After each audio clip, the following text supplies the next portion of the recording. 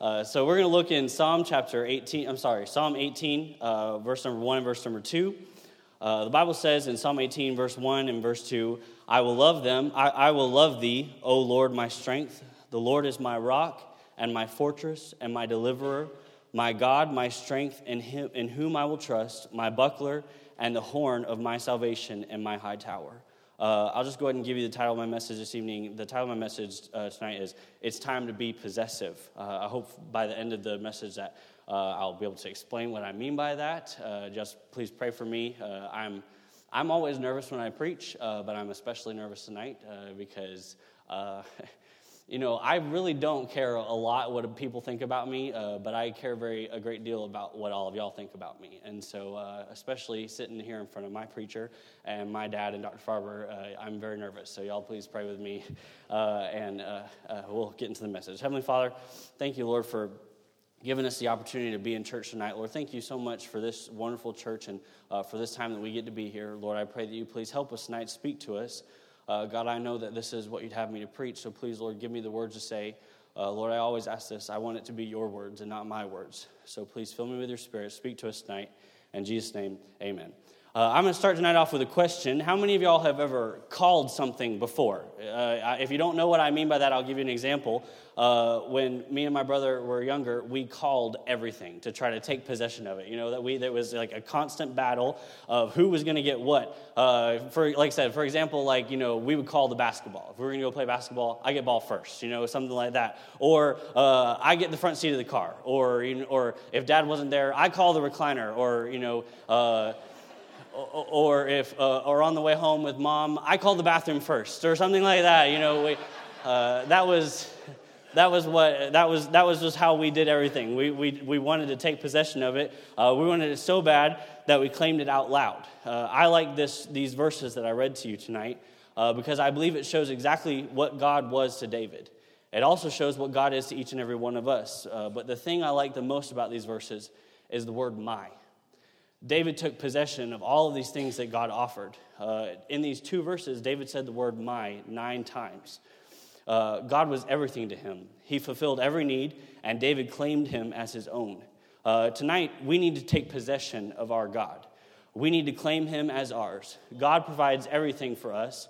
I just think that we all need to be a little more possessive. So tonight, what I'm going to do, I'm going to give 5 things that I believe that we should all be a little more possessive about.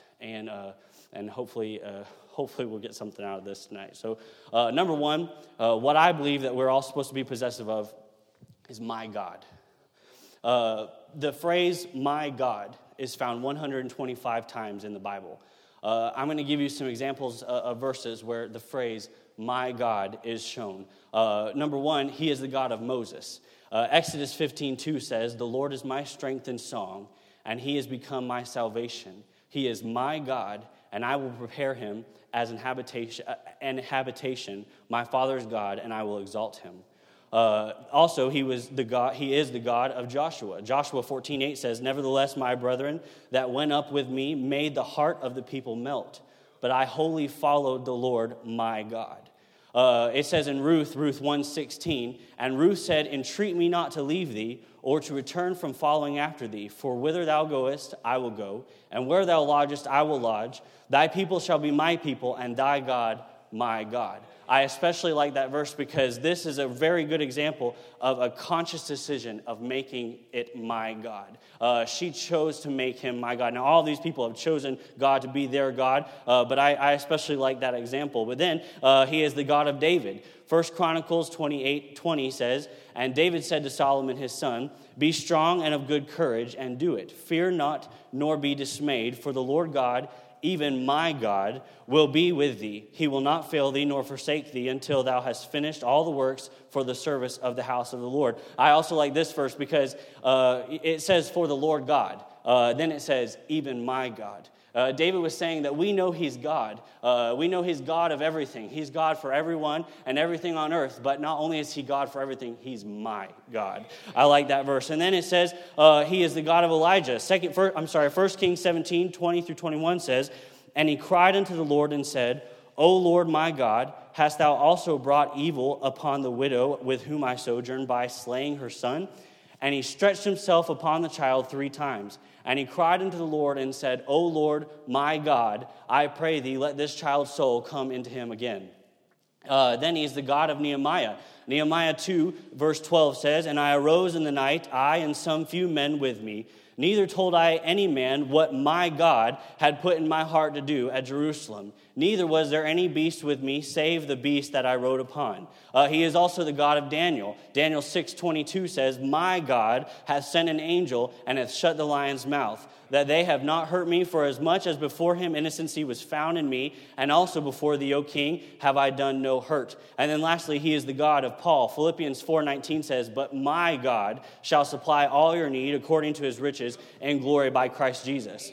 We read of these great Bible characters and think of all of these wonderful Bible stories because pretty much every single one of these verses that I read to you, we know that story. We're very familiar with these verses. They're all well-known verses, and we believe that all of these Bible characters are great. They're all wonderful. God used them all in great ways. But one thing that they all have in common is they all had an amazing relationship with God. And I believe it's because they were not bashful about making sure that they knew that God was their God. They had the right relationship with God because they proudly possessed him. And we all need to do the same thing. And so I think tonight, what is God to us? And so I wrote down a few things what God is to me. God is my Savior. He is my creator. If you look, you don't have to look there, but just like David said in Psalm 18, 1 and 2, he's my redeemer, he's my rock, he's my fortress, he's my deliverer, he's my salvation, he is my strength, and he also is my father and my friend. We need to make sure that we claim God as our own. God is obviously wonderful. He has created everything on earth, and he still chooses to be my God. And we need to praise the Lord for that and claim God as our own. Then secondly, what we need to claim as our own, be more possessive about, is my salvation. Flip with me to Psalms chapter 62, verse number 7. Psalm 62, verse number 7.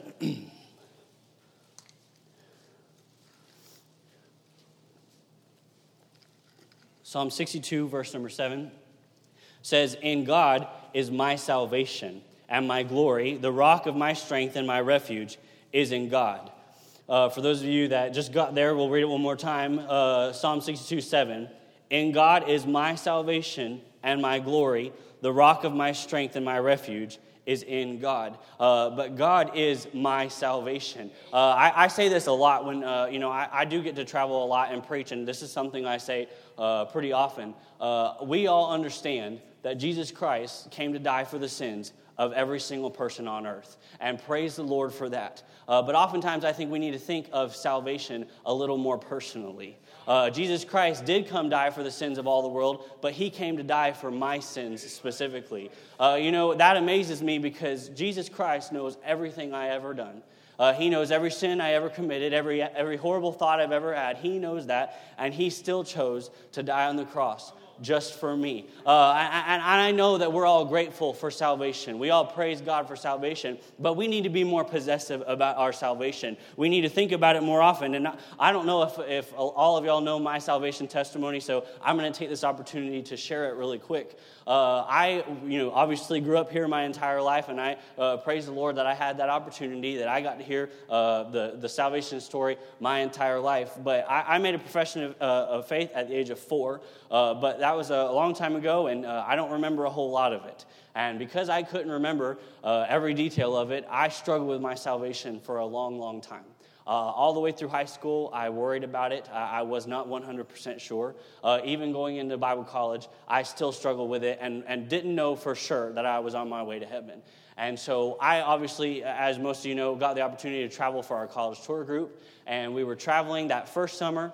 And obviously, we got to travel all over the country and got to hear Brother Montgomery preach a good bit that summer. And so because we got to hear Brother Montgomery preach, we heard about the same 3 messages the whole entire summer. And so I can't blame him for that because I thought about preaching one of the messages I always preach tonight, and Jessica told me that if I did that, she was going to volunteer for the nursery. And so I understand pastors, I understand preachers preaching the same messages if they're in different places. So I knew when we were at a church, we were at Brother Randall's church in Brighton, Colorado, and they asked Brother Montgomery to preach that night. And he got up, and I knew as soon as he started his scripture, I knew exactly what message he was going to preach. And it was his typical Sunday morning message that he preached on salvation. The only difference was tonight was Wednesday night. And I thought to myself when he started preaching, why in this great church is he preaching a salvation message on Wednesday night? I don't get it. Well, about halfway through the message, God said to me, hey, dummy, he's preaching at you. And I remember just letting pride get over me all over again. And I said, God, I cannot admit to this entire church that I am not saved. I said, Lord, I'm here representing our Bible college. They're going to think that they just send out heathens just because they can sing. I cannot admit that I don't know for sure I'm on my way to heaven. So I remember that I just pushed it off, but I sweat through my clothes that entire message. I was dripping with sweat that whole entire time. Then afterwards, we packed up the display and headed back to the hotel.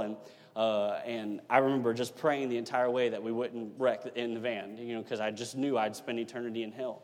And when we got back to the hotel, I just couldn't take it anymore. So I ran upstairs and grabbed my phone, and then I ran outside and I called my dad. And y'all have met my dad.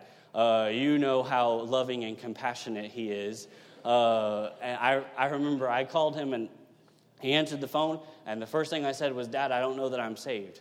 And in the most loving and compassionate way possible, he said, Jason, you've been in church your whole entire life. You know what to do. Just do it. And so I remember right then and there standing outside the Hampton Inn in Brighton, Colorado, June 24th, 2012. I accepted Jesus Christ as my Savior, and I haven't doubted it a single day since then. And I praise the Lord for that. And you know what? I take possession of that. I am very possessive of my salvation. I praise God that he saved me. And one thing else that I want to point out before I move on is that, we need to think of it like this too. Like I said, God died for us specifically, even to the point that if I was the only person on earth, if I was the one and only person here, he would have still come and died on the cross for me. Praise the Lord that he is willing to suffer the cross and hell and death for us. And so we need to be more possessive about my salvation. Then thirdly, what we need to be possessive about is my church. God said in Matthew 16:18 that the church is his. Now I'm gonna give you a little bit, before we get all possessive about the church, I do want to point out one thing, that the church is his. Emmanuel Baptist Church does not belong to anybody but God, and I believe that I believe that a pastor would agree with me. The church does not belong to pastor. The church does not belong to the staff. It doesn't belong to the deacons. It doesn't belong to any of the members of Emmanuel Baptist Church. It's God's church and his alone. Now that we've established that, God has given us some direction on how the New Testament, his local New Testament church, is to be run. And this is how I believe that God has set it up. God has set it up this way. God is the head of our church. Then he has given us a great pastor to lead us. After that, he gave pastor, men and women, to help operate everything inside the church smoothly. And so now we're going to get a little more into the possessive part of church. Now, I'm about to impress many of you with some Greek. Okay, Brother Fox, this is just for you. All right, the Greek word for church is ecclesia. And if my Bible college professor, Dr. Fox, taught me correctly, ecclesia, the definition of ecclesia is a called out assembly of believers. That is what God has called us. And so I think of it this way. If we are a called out assembly of believers, that means that every single person sitting in this auditorium tonight is called to be here. Jesus Christ, it is his will for all of us to be a part of this church. And I submit to you that we should be proud to be a part of Emmanuel Baptist Church. There is no church like this church anywhere else in the world. We should consider it a privilege to call this our church home, and we need to take possession of it.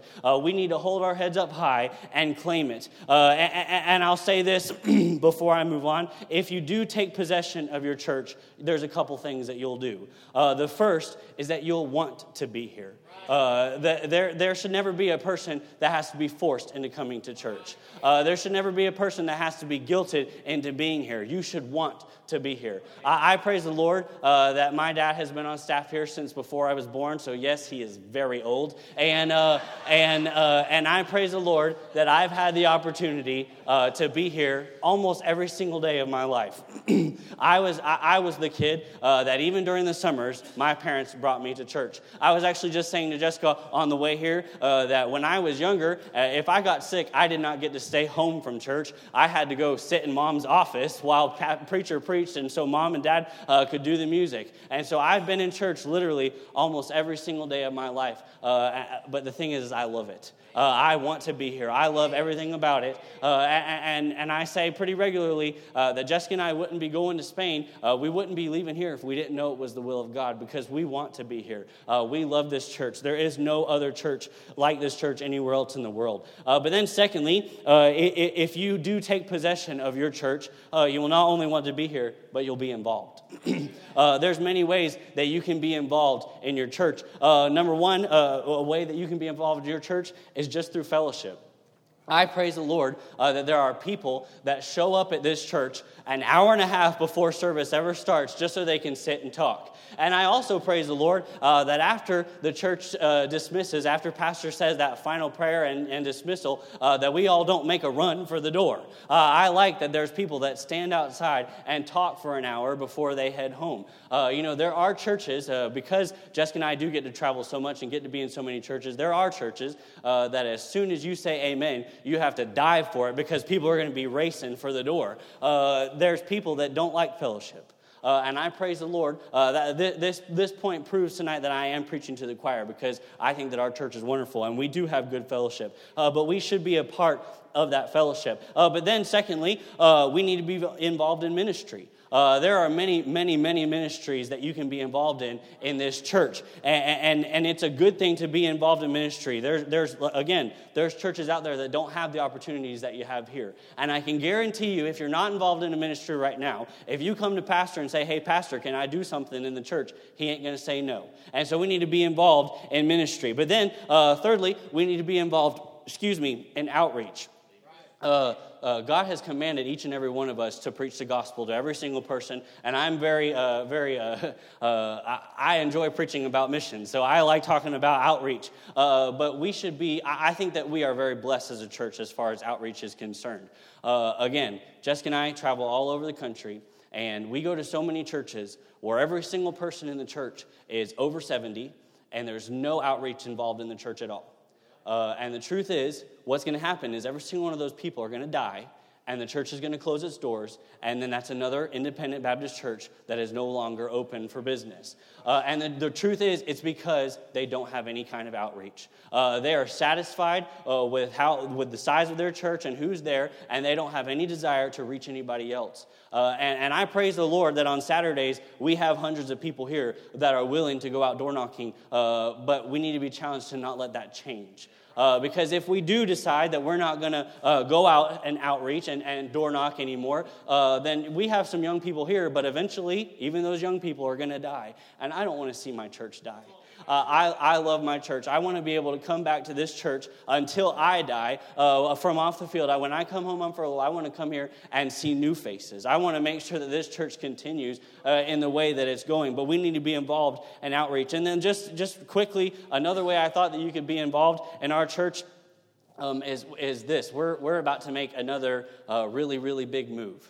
And I remember last time we moved from the old property to here, I praise the Lord that I got to be a part of helping move every single piece of equipment and all that stuff all the way over here. But we're about to do it again, and we need help doing the same thing again. But then once we get there, there's going to be plenty of building projects and construction and destruction and all sorts of things over there, and we need people to help with that. And that's a great way that you can claim it as your church. I remember on the old property, before we moved over here, I remember we would walk, through the property and through some of the buildings, and my dad would say to me, "Now, this wall used to be here, and we used to have this wall over here, and there was a door this way," and I'm pretty sure that they changed every wall on that property at some point in time. But I enjoyed getting to hear my dad say, "I was able to build this wall. I was able to put this door in." It made it my dad's. It made it my dad's church. I remember when we remodeled the tin can over on the old property, I remember being excited that I got to hand my dad a hammer so he could hammer a nail into the wall. I remember thinking, I get to work at my church. I get to be involved at my church. That's an amazing way to make it your church. So please, when we start getting ready to move, be involved in the move. Be involved in the construction. But then fourthly, what we need to be possessive about is my pastor. I believe that we are incredibly blessed to have the pastor that we have. He has so many wonderful qualities.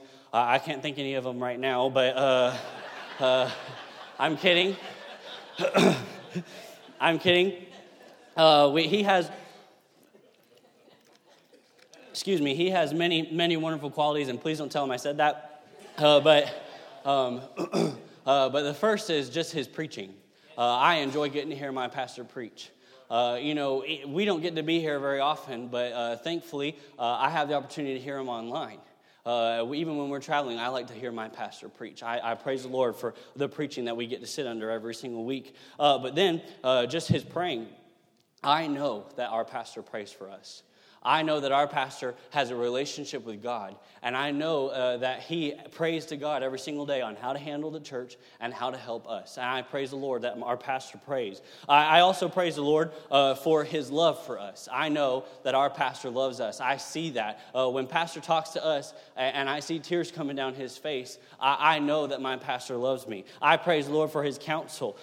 We have an amazing pastor who God has given the ability to counsel us in things that we need, and I praise the Lord for that. And then I also praise the Lord for his vision. I don't know very many people that have a vision like our pastor has. We meet many pastors, and a lot of them are just satisfied with how their church is. A lot of them don't have any ambition. They don't have a vision. And, the verse that we get to quote pretty often is, where there is no vision, the people perish. I don't want this church to perish. I'm glad that our pastor has a vision for this church.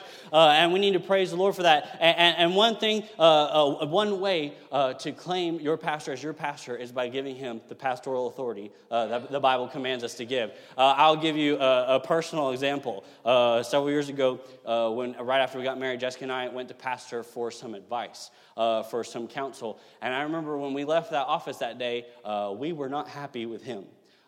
We did not hear what we wanted to hear.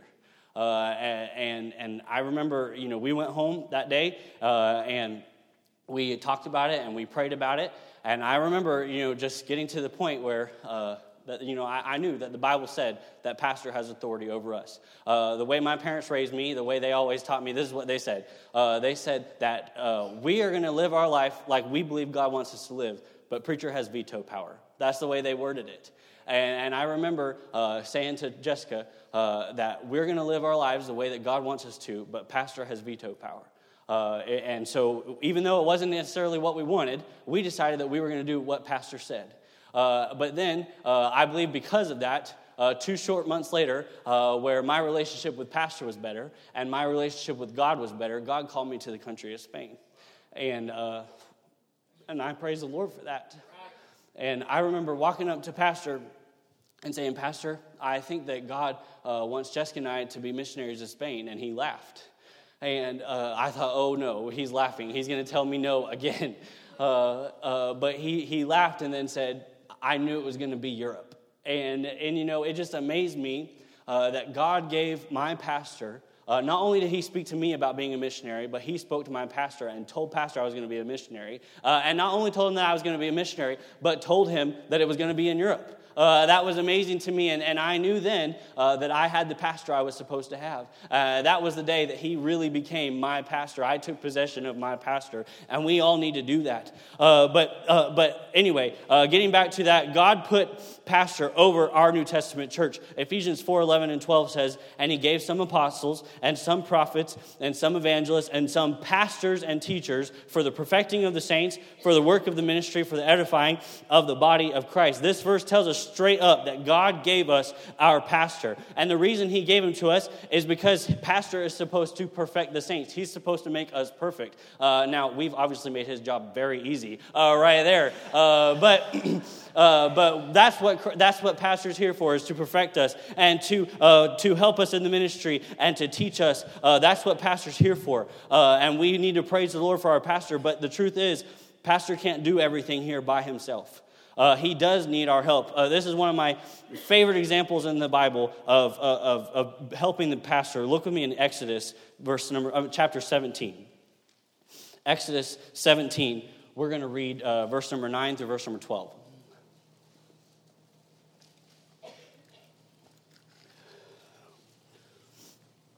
Exodus 17, verse 9 through verse number 12. I'll give you a second to get there. Exodus 17, verse 9 through verse number 12. All right, verse 9 says, "And Moses said unto Joshua, Choose us out men, and go out, fight with Amalek tomorrow, and I will stand up on the top of the hill with the rod of God in my hand." So Joshua did as Moses had said to him, and fought with Amalek, and Moses, Aaron, and Hur went up to the top of the hill. And it came to pass, when Moses held up his hand, that Israel prevailed. And when he let down his hand, Amalek prevailed. But Moses' hands were heavy, and they took a stone and put it under him, and he sat thereon. And Aaron and Hur stayed up his hands, the one on the one side, and the other on the other side. And his hands were steady until the going down of the sun. This is an amazing example of how we're supposed to help our pastor. I'm not sure if you know this, but pastoring a church, period, is not easy. But especially pastoring us cannot be easy. Pastor has an amazing job, and I believe that he enjoys it. I believe that he knows that God wants him to be here, but I also know that it's not necessarily the easiest thing in the world, and we're supposed to help our pastor. We're supposed to hold the hands up of our pastor. I read this verse, and I kind of thought about it like this. This says that Moses told Joshua to go out and do something. And then Aaron and Hur went up to the top of the hill on either side of him and assisted him and helped him do what he was supposed to do. I thought about it kind of like this. Pastor is sending Jessica and I to Spain to do our very best in reaching people for Christ. But Pastor has a job to do here and not only help us get to Spain, but he has a job to help everybody else here. And he gets to have a brother Stanley and a brother Farber here to help hold up his hands, to help him do what we're supposed to do at our church. So that's the same job for every single person in this auditorium. We're supposed to hold the hands up of our pastor. We're supposed to help our pastor. Pastor should never have to look or ask for people to be involved. Pastor should never have to ask for someone to help him. We should be willing to volunteer because we need to take possession of my pastor. We need to make him our pastor. Then number 5, and lastly, we need to take possession of my ministry. Look with me in Acts 20, verse number 24. Acts 20, verse number 24.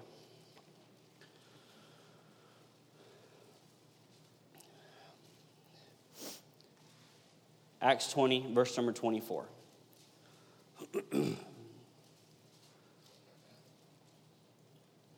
Acts 20, verse number 24. The Bible says in verse 24, "But none of these things move me, neither count I my life dear unto myself, so that I might finish my course with joy, and the ministry which I have received of the Lord Jesus, to testify the gospel of the grace of God." This verse tells me that God gives every single one of us a ministry. Not just the ones that are full-time ministry, not just the pastors, not just the missionaries. God gives every single one of us a ministry. That message quite clearly in verse number 24 says, to testify the gospel of the grace of God. God has given all of us a ministry. The way I think about it, if we take possession of our ministry, now let me preface again by saying ministry is for God. Ministry is not for us. It's not for our glory. It's not for my glory. It's for the glory of God. God is first place in every single thing in our life, and God is first place in my ministry. But we should also take possession of that ministry. If we're not, even if you're not in full-time ministry, we all have a ministry to do. One thing I will say is that maybe this is just personal, but I believe that most preachers are like this. I take pride in my ministry. I don't want y'all to think that I'm being prideful about it, but I'm proud that I get to serve God.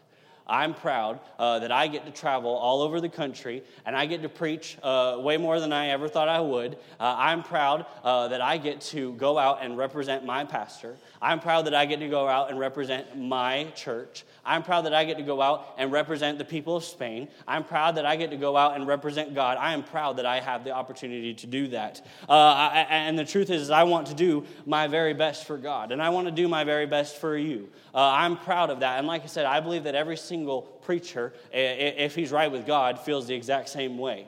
But even if you're not a full-time preacher, even if you're not a full-time minister, your ministry is to help your pastor. Your ministry is to help your church. Your ministry is to do the will of God for your life. Your ministry is to tell others about Christ. If you say, well, I'm not in full-time ministry, you don't have to be in full-time ministry to show up on Saturday and go outdoor knocking. You don't have to be in full-time ministry to help build the new property up. You don't have to be in full-time ministry to help your pastor with whatever he needs help with. That's your ministry, and we need to take possession of our ministry. Now, if God has called some of you to be missionaries, if God has called some of you to be pastors, take possession of it. Be proud that you get to serve God with your life because it's the greatest thing on the face of the earth. But if your ministry is this church, then please make this church the greatest church that has ever been in your entire life. We need to take possession of our ministry. I believe that God has blessed all of us so very much by giving us all these things. To be able to say that God is my God is so very incredible. To be able to claim salvation is just beyond belief, that God would send his son to die on the cross for me. That's amazing. To have a wonderful church and a wonderful pastor like we have is absolutely incredible. To be able to serve God with our lives is more than any of us ever deserve. But none of this means anything unless we claim it. None of it means a single thing unless we take possession of it. We don't need to be half-hearted about what God has called us to do. We don't need to be half-hearted about our church or our pastor or our God or even our salvation. We need to take possession of what God has given us and wear it proudly. Let's have a word of prayer.